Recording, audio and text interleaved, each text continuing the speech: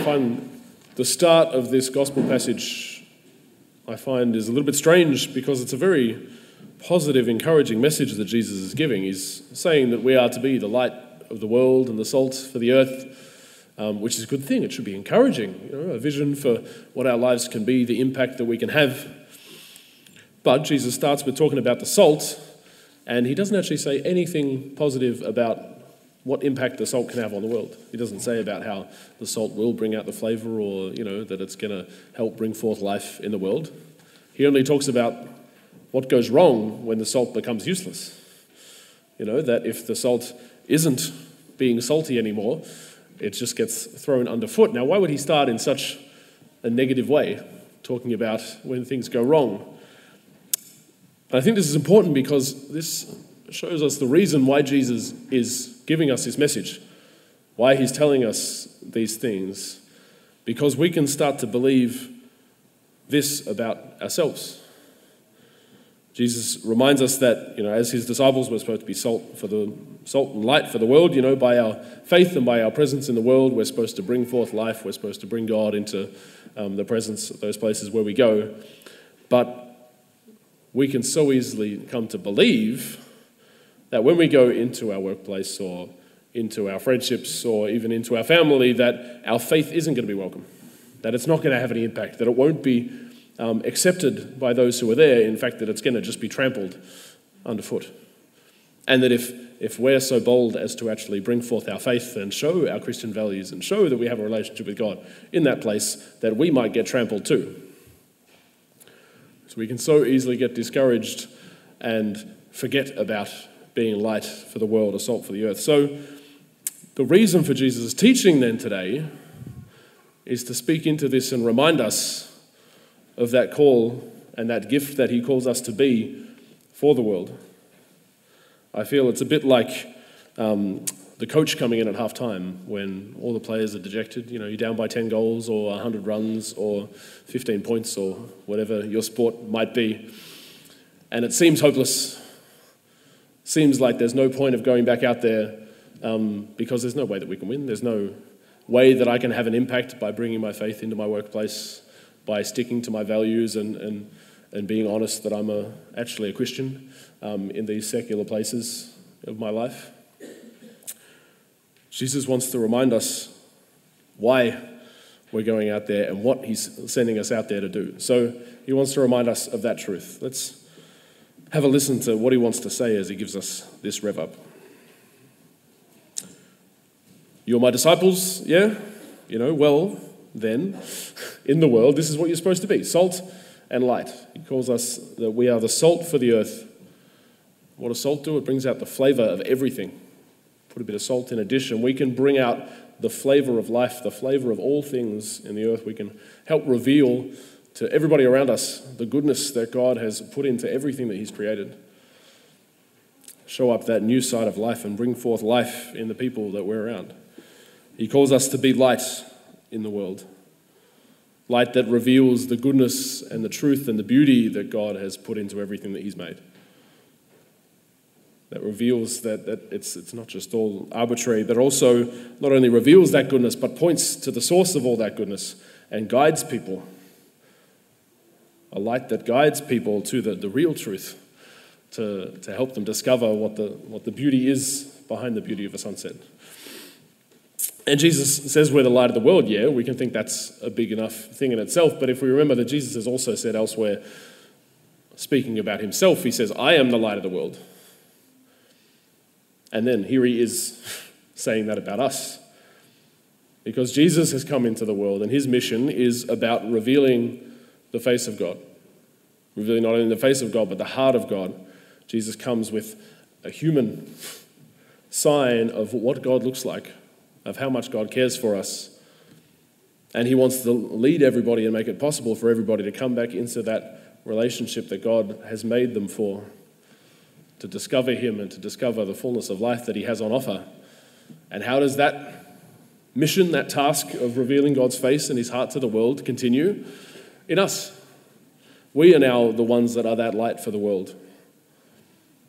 That God wants to reveal his face, reveal his heart, reveal the truth through us, through our lives, through our presence out there in the world. So this is what we're supposed to do. This is the impact that we're supposed to naturally have by us being faithful Christians and being out there in the world. I think the one way I can look at this, one kind of image is that, like, if you go to a museum with a friend, perhaps there's a big famous exhibit on from this like world-renowned artist from another country or something, and you're going around with your friend and he seems to have all these amazing insights about the paintings and like what the artist's mind was, what this picture means and what this symbol means. And then you ask him about it and he's like, oh yeah, I'm actually good friends with the artist. I know him personally. Like, oh, no wonder you could have a perspective that I could possibly have because I don't know him. I don't know anything about him. It's like we can go into the world and say you're sitting with that same friend and you're looking at a beautiful sunset and you're like, yeah, I'm actually friends with the guy who painted that. When we know God personally, we can go and engage with the world in a way that others can't. We can bring a perspective, a flavor to our engagement in the world that others can't.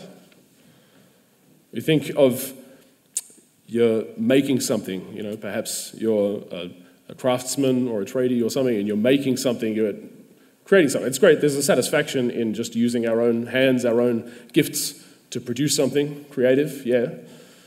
But if we understand that that's not just us making something, but that's a participation in God Almighty who has created the world since its beginning and who gives us that same creative power to share in that with Him. What a wonderful thing to be a part of. What a wonderful thing we can witness to with those that we're working with. I think of when we enter into relationships or friendships or even in our family, that, yeah, it's great to be loved and to be around friends. But when we can realize that those relationships and the love that we share is because we've been made in the image of a God who is love, a God who is relationship and communion, and that, we are created as a family because our God is Father who loves the Son in the love of the Spirit. And we're sharing in that and we're bringing that to life when we enter into these relationships. We can do that and witness to that truth with a more profound perspective because we know the image of the one that we're in relationship for. I think as well about perhaps our studies or the pursuit of science, that sort of thing, when we're trying to discover the world, pursuing truth, trying to learn more. We can go about that just as an exercise of trying to fill our brain with more stuff or of trying to gain control of our surroundings by learning more about it. But if we think about the fact that God has made the world in this particular way and we can discover more of who He is and His design for us, the awe, the wonder that brings, when we can pursue knowledge because it's a gift from God and we're getting to know Him more. We can witness to that by bringing that perspective, that motivation in our studies, in our schools or universities, or when we're pursuing knowledge in that way. Another particular thing is when we're serving others. I'm sure so many of us in our work, whatever it is that you're doing, you're serving someone in some way, even if you're working at Macca's and just serving someone a burger. But how different is our service of another person when we know God's heart for them and the dignity with which He has created them? This person that He's created in His image and likeness and who He loves profoundly. That we can share in the heart of God and serve this person, perhaps in just a simple little task where we're serving them in this way, but we can serve them with a respect, witness to the dignity that they have in the eyes of God. And we're bringing that truth of our faith into the world in that profound way. And yeah, serving at Macca's might be a funny example, but imagine how much more true that is in serving professions like a doctor or a nurse, or as a teacher, caring for your students and bringing forth life and building them up in that way because of the dignity you know they have according to the love of God. Now we can, as Jesus gives us His invitation to go out and to be that salt and that light in the world, we can go out with an expectation, with a hope and a faith that God is moving That God is taking our efforts, God is taking our presence and is working grace through that somehow. And it's not even like, we're here at church together and God is with us and we have to go out into the scary world on our own. But no, we go out into the world in which God is already present. We go out into those relationships of people who perhaps don't even know the Lord at all. But God is already moving in their lives in some way that we might not know. We can step in and try and be that light, try and witness to the truth, try and be that salt, because we know that God has already got a plan for that situation, for that person, and He's got a plan for what our impact is going to bring. So, the first most important thing that we have to do is to actually go there, not just sit in our nice little churchy bubble where we can all feel good about our faith with one another and be strengthened. Yes, it's good that we're fed in our faith, that we're connected to the community, that we have those relationships around us that strengthen our faith, that we're actually founded in God in prayer, so that when we go out, we're actually bringing Christ, not just our own little agenda. But then we should actually go out and not be afraid to go into our secular workplaces and to be honest and faithful to our God there, or in our families as well. It can be so difficult if our families don't share the faith with us. But we can go there and be honest to who we are. And that's the other encouragement I would give you, that we can be honest and share the gift, the story that God has given us. Because my relationship with God, the way that He's spoken to me, the way that He's moved in my life, is a story that only I can tell. But you've got a story that you can tell, a witness that you can give as to why you believe, why you pray, why you come to church, what God has done in your life, of who He is to you and who He says you are.